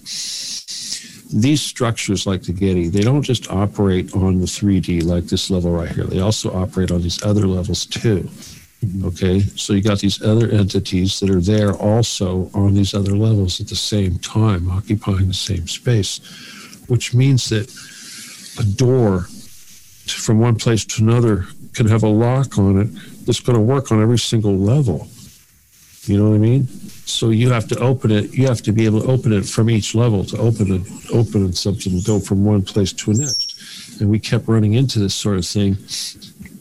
And if I recall, it was almost like to go from one level to another, you had to like grow a notch. You know, you had to like give up this and accept this. And a lot of what it meant was you had to like not be savage. You had to not be violent, you know, that kind of thing, you know, give up those feelings. It's like, well, if you're going to be all evil and ready to do violence, you know, this door's not going to open, kind of a thing. You know what I mean? Mm-hmm. Anyway, so something like that. But the frustration part happened. I actually got this recorded on one of my shows, I think, because I started getting pissed off about this stuff and really getting tired of it. And a lot of people were starting to surround me, skillful psychics. And we were all getting this really high level of frustration because there's shit going on in the world. And one night it just snapped. And that's when it all started. Looks like we have to end it pretty quick here. But anyway, that's when it went from the diplomacy to the slaughter, full-on physical violence type thing. Mm-hmm.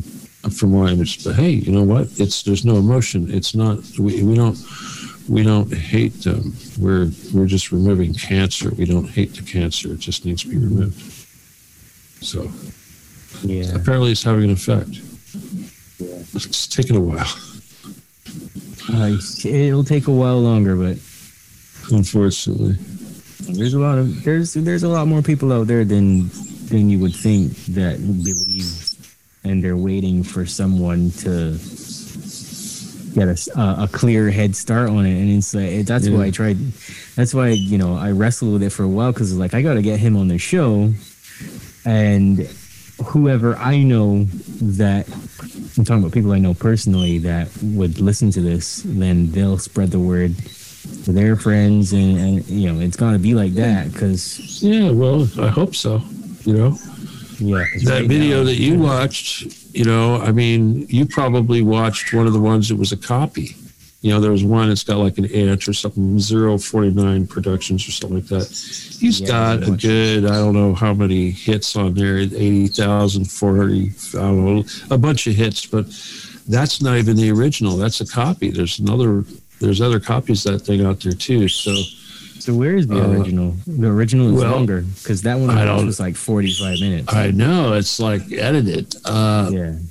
That's kind of unfortunate. I don't know if the guys that put up the original one even still have it. Maybe they deleted it or something, but now we're seeing that one. I have the original CD, and I just posted it on my YouTube. If you want to see the full length, I'll tell you, though, they cut out a lot of the spiritual stuff, okay? And I got to be honest with you, 9 years ago, I wasn't completely 100% correct on things. I mean, who is? I thought it's like for a while there, I thought Donald Trump might be a good guy, but boy, was I wrong. I mean, me too. We learned, I mean, geez.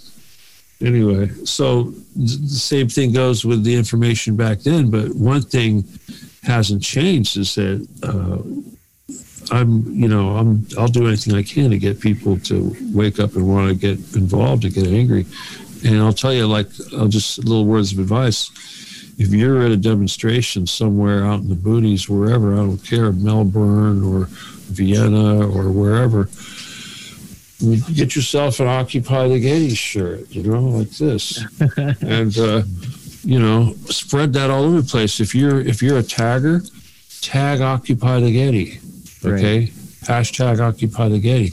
I mean, I got people sending me photographs of tags in like Europe and stuff like that. And it's awesome. I need to see more of that, I mean, we got to do it. And the thing is that it's like you said, they're not going to do anything.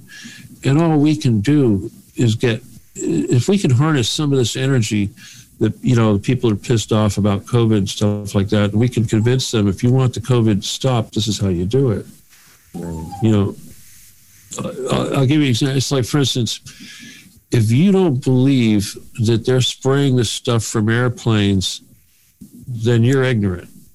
Right. You know, I mean, there's no reason to do it in the first place. What could you possibly be doing here? Yeah. Most that's I hear step anyone one. saying is it's barium and strontium and aluminum and all kinds of stuff like that. And I said, yeah, that's great, but why are they doing it? Why? What do they need that for? What do those things do when you put them all together? You know, it's like it all adds up, and it's so damn obvious in your face. You know, right in your face, literally, and people haven't said anything about it for years because they're just that stupid. And if anybody says anything, oh, chemtrails, they're going to say you're crazy.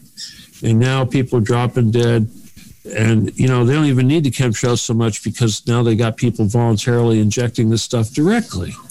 Right. You know, and the thing is that, you know, I'm obviously a little more educated or got a few more smarts than a lot of people out there. So I know a little bit about technology and physics and what people call science, and I can hang with the hell. I had a debate with a chemistry professor from UCLA who ran the department, and he was in the Telegram group, and I knew more about what he was doing than he did, and he ran it was crazy, and I did that in front of everybody in the Telegram group. You know, he was working on some secret project and he didn't know what it was for. And I go, oh, that they're going to do such and such. He goes, oh, really? Oh, wow. I never thought of that.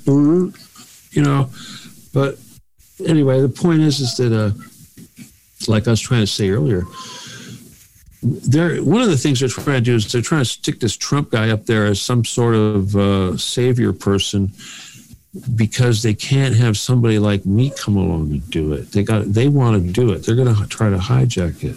Yeah, now they got Grandpa Biden doing it.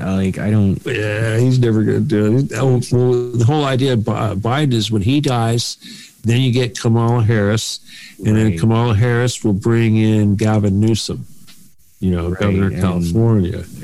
And Gavin Newsom is the adopted son of Gordon Getty. Really? Yeah. Gavin Newsom's dad is Gordon Getty's attorney, his consigliere. He, you know, wow. They're in business together. All these people, Pelosi, Kamala Harris, John Kerry, these are all Getty people. Getty owns those people. So yeah, I've been trying to warn people about Gavin Newsom now for a long time, and of course nobody listens, but yeah, Gavin Newsom's the one they want to be president pretty soon. He's like some royal blood prick, you know, he's like some French royal blood family. They're trying to bring back some royalty crap. And that's why Trump's doing the same thing. He's trying to be a king. He's right. He wants to come back and be a king. So let's talk about where these kids are going, how they're getting these kids. Like, your kids are disappearing in a fucking Walmart. Like, well, how are they doing that and you don't know? You know, kids disappear at Disneyland. That was happening from the time I was a kid. I remember going to Disneyland, and my parents both held my hand. They're like, nobody's taking you. Well, it happens really quick. You know, a place like Disneyland, they're going to have back doors and stuff where they can whoop you through, and you won't even be able to get through the door because they'll lock it behind them. Yeah. And then, of course, like the CIA, they have vans that drive around that will snatch kids off the street. And, you know, schools, shopping centers, you name it, parks, preschools. McMartin Preschool, I don't know if you ever heard about that, but that was the real deal where they were taking the whole class of kids from some little preschool class and shipping them to some satanic compound out in the mountains of San Bernardino Mountains, Crestwell. Let's see, Crestwell, you ever heard of that? A place called Satan's Castle. And that place was connected by underground tunnels to a church. And I'll tell you the thing about a place like that, and this is one of the things about Satanists you have to understand, because obviously, as you know, it's all about energy. But they would hold their rituals at the Satan's Castle, and it was overlooking this bluff high up on a mountain in a place called Devil's Ravine. And underneath Devil's Ravine was Devil's Reservoir. And Devil's Reservoir, of course, fed to the Inland Empire. So very often, whenever I find these satanic places where they do sacrifices and stuff, they'll do it up high because the negative chi flows downward like black goo, water, and they pollute water supplies with it. Like I found one in Encino. There's one over on the side of the reservoir in Encino that was a place where they did sacrifices run by a very well-known Hollywood guy who got involved in a plot to screw with me, and it turned on him. His name was Rick Messina. Rick Messina. Okay. He's the guy that was running all the comedy talent. People like Drew Carey and people like that, Gene, whatever. That was, I don't know if, I haven't heard, since this event, I haven't heard of him. I don't even know if he's still around. Mm-hmm. But that was connected to Roger Stone. And of course, Roger Stone, he went to jail. Oh, yeah, and let me see, who's the other one? That idiot, Alex Jones. Okay, Roger Stone and Alex Jones, they're like connected. They're like two peas in the pod. People don't realize it. But talking about InfoWars, Alex Jones? That guy, Alex Jones. Oh, Jesus, yeah. They're connected. They're like buddies. They're connected. They both, Roger Stone and Alex Jones are both COINTEL. It's like hardcore COINTEL.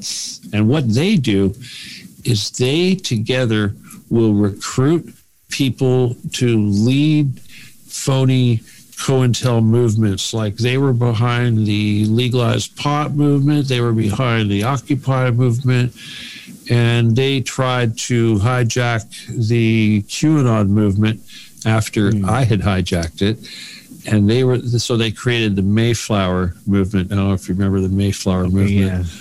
Yeah. Well, that was them. That was their Roger Stone. That was one of his things. Wow. Anyway, they were responsible for hacking Facebook. Remember when Facebook got shut down for like a day? Yeah. Okay, that was because of this. What had happened was Roger Stone put this team together to hack Facebook so that they could steal the digital keys that would allow them to open up one of my admin's accounts so that he could kick me out and bring some other people in and install them as admins. They wanted to take over the Facebook. I mean, I had like 30,000 followers, and back then I was like the biggest QAnon, and I was anti-Trump. And of course, these guys hated that, because they had created it, and then I went and hijacked it. And of course, a lot of people didn't like me for that, Trump people. But at the same time, I was a real thorn for them. So they had to hack Facebook, and that caused first it was 900 million, but eventually when it was over, it was 1.1 billion people had to got logged out of their Facebook and had to log back in and had to prove who they were. Do you remember that? Yeah, I also had to do that. I also had to prove who I was.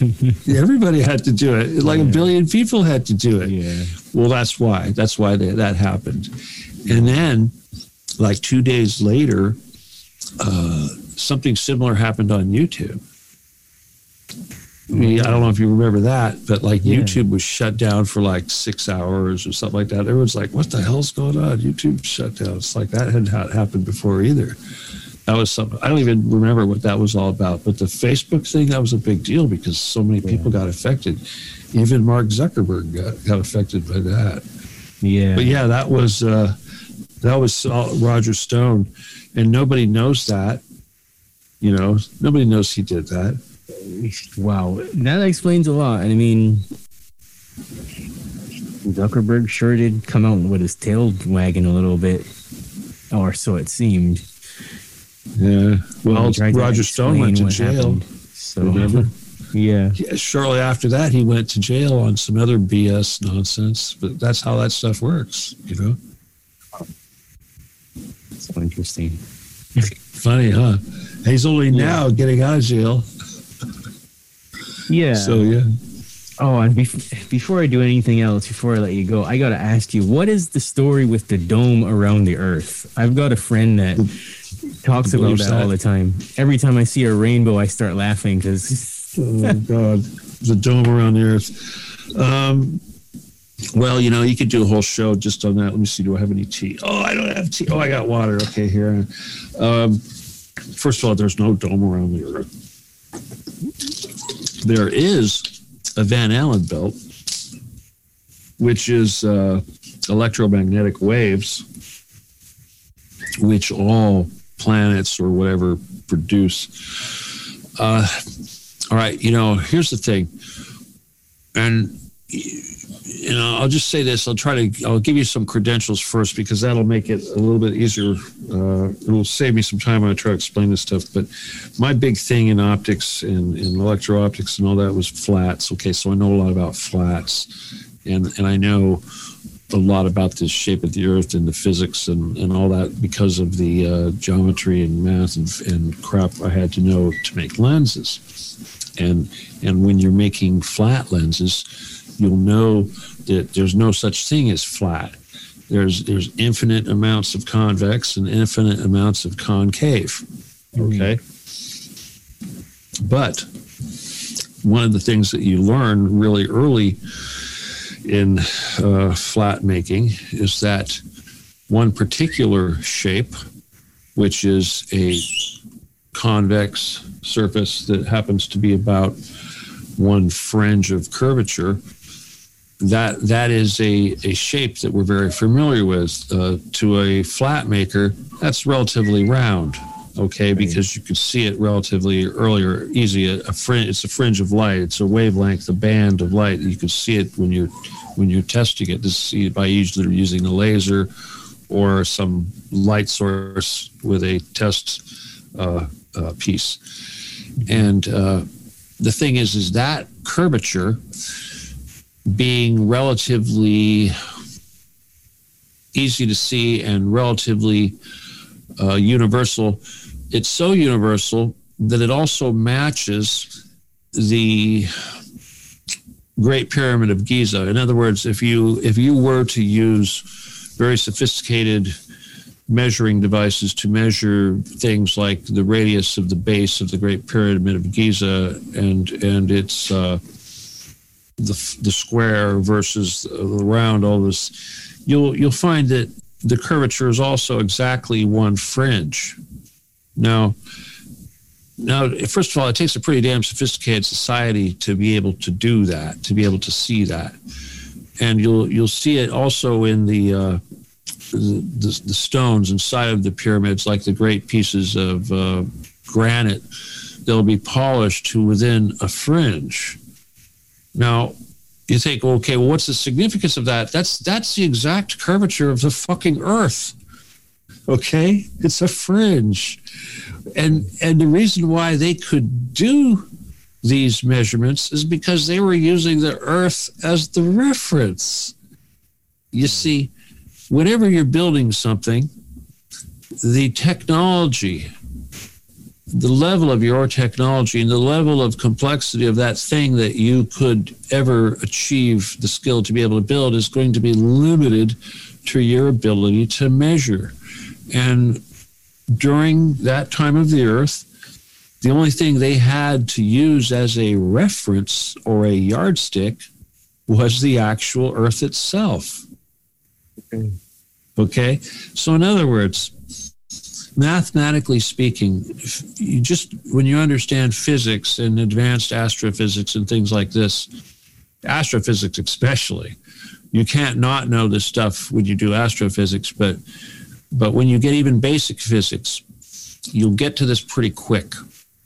Because, like, for instance, the lenses I was making were so flat that if you were to take a lens that was, say, this, big, and you were to make it 1,000 miles long, let's say you stretched it out 1,000 miles long, there would be no peaks or valleys on that thing bigger than this much. Now, obviously, you look at the surface of the Earth, we have peaks and valleys that are pretty damn big, and the Earth is much bigger than 1,000 miles. It's many, many thousand miles. So that right there shows you that it's what we call irregular. Okay, so when you have a shape of anything is measured in its how spherical it is, either either convex or concave. It's either one or the other. There's no flat. It's either convex or it's concave. Okay? The Earth happens to be convex. We can measure it. We can measure it, the convexness. But you can't see that. Now the irregularity, that's like a whole nother measurement. So in other words, if you were to look at the Earth, it's relatively spherical. It's spherical within one fringe. So if it was completely a one fringe ball, completely spherical, just a pure one fringe all around with no mountains or anything, but just a pure ball, it would be one fringe. It would be really, and if there's no vibration, you could measure it really super easy. The reason why the Egyptians could measure it super easy was because they built the pyramids just to do that. Because all the mass of all those stones made it very, very stable. And it was that stability and lack of vibrations that allowed them to actually measure those tiny, tiny increments. Because when you're using like lasers, for instance, or you're trying to make a hologram, or you're doing microscopic measurements, you've got to have an absolutely stable platform to do this. And even today, how do we do that? Big old giant slabs of granite. Now, there's even more advanced technology. They use honeycomb tables to replace the granite, but for forever it was granite. So in other words, scientists have used granite to have stable measuring surfaces for millennia, and the pyramid was one big giant stable measuring surface that allowed them to achieve measurement capability down to one fringe of light, which was the maximum that they could do based on the curvature of the Earth. They couldn't go beyond that. Now, to go beyond the curvature of the Earth, you would have to use a laser, some sort of monochromatic light source, which they didn't have. They had the sun, and they might have had some lights that they made with their Babylon batteries and all that stuff. You'd seen those hieroglyphics when they had light bulbs and stuff. But when you're getting down into measuring by wavelengths, by light, which is what you'd have to do if you want to look at the curvature of the Earth, you have to have these certain things at your disposal. So, for instance, if you had a big body of water, let's say you had a pyramid, you're in the middle of a pyramid, you had a big dish, and you filled that up with water, and there was absolutely no vibrations, no air movement, nothing, and you had, say, like a laser interferometer system set up somehow, and perhaps the Egyptians were able to use interferometer laser technology, you could measure the surface of that water, and it would be exactly one fringe of positive curvature. So, and then so there's your reference right there. See, then you would use that as a reference to something else. So their technology was based on it. Our semiconductor technology that we use today uses the same technology, only it's better. So in other words, and this is where I came in, this is what I did. I took that tolerance, the one fringe, and my job was to make it like a half of a fringe is a wave. A fraction of a wave is how we measure flatness or deviation from true curvature. So my typical really, really good part was 1/20th of a wave. Okay, that's just like uber fucking flat. Okay, so in other words, a 20th of a wave is like 400 times flatter than the surface of the Earth, basically, something like that. And that's the kind of flatness that we had to achieve in order to make computer chips. But we couldn't do that until we had a laser, and we couldn't make the lasers until we could make the lenses. Right. Okay. That makes sense. So you see where all this is coming from? So It's like originally the lenses could only be made so good, one fringe. Why? Because that's the curvature of the Earth. And then we came up, and after World War II, we came up with different light sources, and suddenly we're using monochromatic light sources that have relatively short wavelengths, and now we can measure smaller and smaller and smaller, and then we're using red lasers, and then ultraviolet lasers. Hell, the Japanese started using ultraviolet, and that's how they got their foothold in the computer industry. It's just, shit like that. But, people don't know this crap. And this is why the government can get away with so much, because people don't know any of this crap.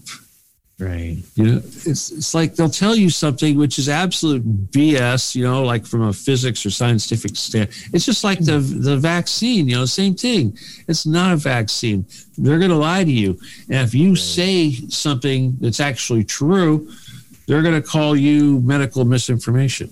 Yeah, and it's so that particular is so ignorant. Yeah, you got to be careful with disinformation, because just about everything is disinformation these days. And it is. What happens to me? You don't have to worry about that. Is I listen to my self-knowledge. I listen to the moments of stillness where I say this isn't right. And usually, what happens? I can't speak for anybody else, but usually, what happens is things will show up to prove or disprove it. Well, it's got to come from you. If it's not coming from you, where's it coming from? It's coming from somebody else. You don't want to be parroting something that someone else says. Precisely. So, right. With the vaccine, it's been on YouTube for over 15 years, the technology that they're using. You can go look. It's been right in front of your face. 2020, the Nobel Prize in Chemistry went to 2 women for developing CRISPR technology and using CRISPR technology to do gene editing or DNA editing. Mm-hmm. And it's that technology that's being used. And so when they try to tell you this is a vaccine, no, it's gene editing. It's self-replicating nanobots that actually go into your cell and cut your DNA and add in a splice of segment of DNA that is not God-given. It did not come from you. It has no business being there. Yeah. They're playing God. And then what happens? Your cell reproduces this DNA, and it gets spread to the other cells via these self-replicating nanobots. And no one wants to believe that these nanobots are true. They have no clue that this stuff is even possible, but yeah, it is. Yeah, and they've just released this week this supposed new technology that comes from some frog that's supposed to be the same thing, and people are just eating that up like well, hey, geez. Well, like I said earlier, we have our own natural immune systems, and they're trying to play monkey with your immune systems. And the first thing you got to remember is that this thing that got into your body in the first place was something that they made. And the technology that they're using to get rid of it is the same technology that they used to put it in you in the first place. Mm-hmm. So you got to fight it. You got to take your lysine. You got to keep your immunity strong.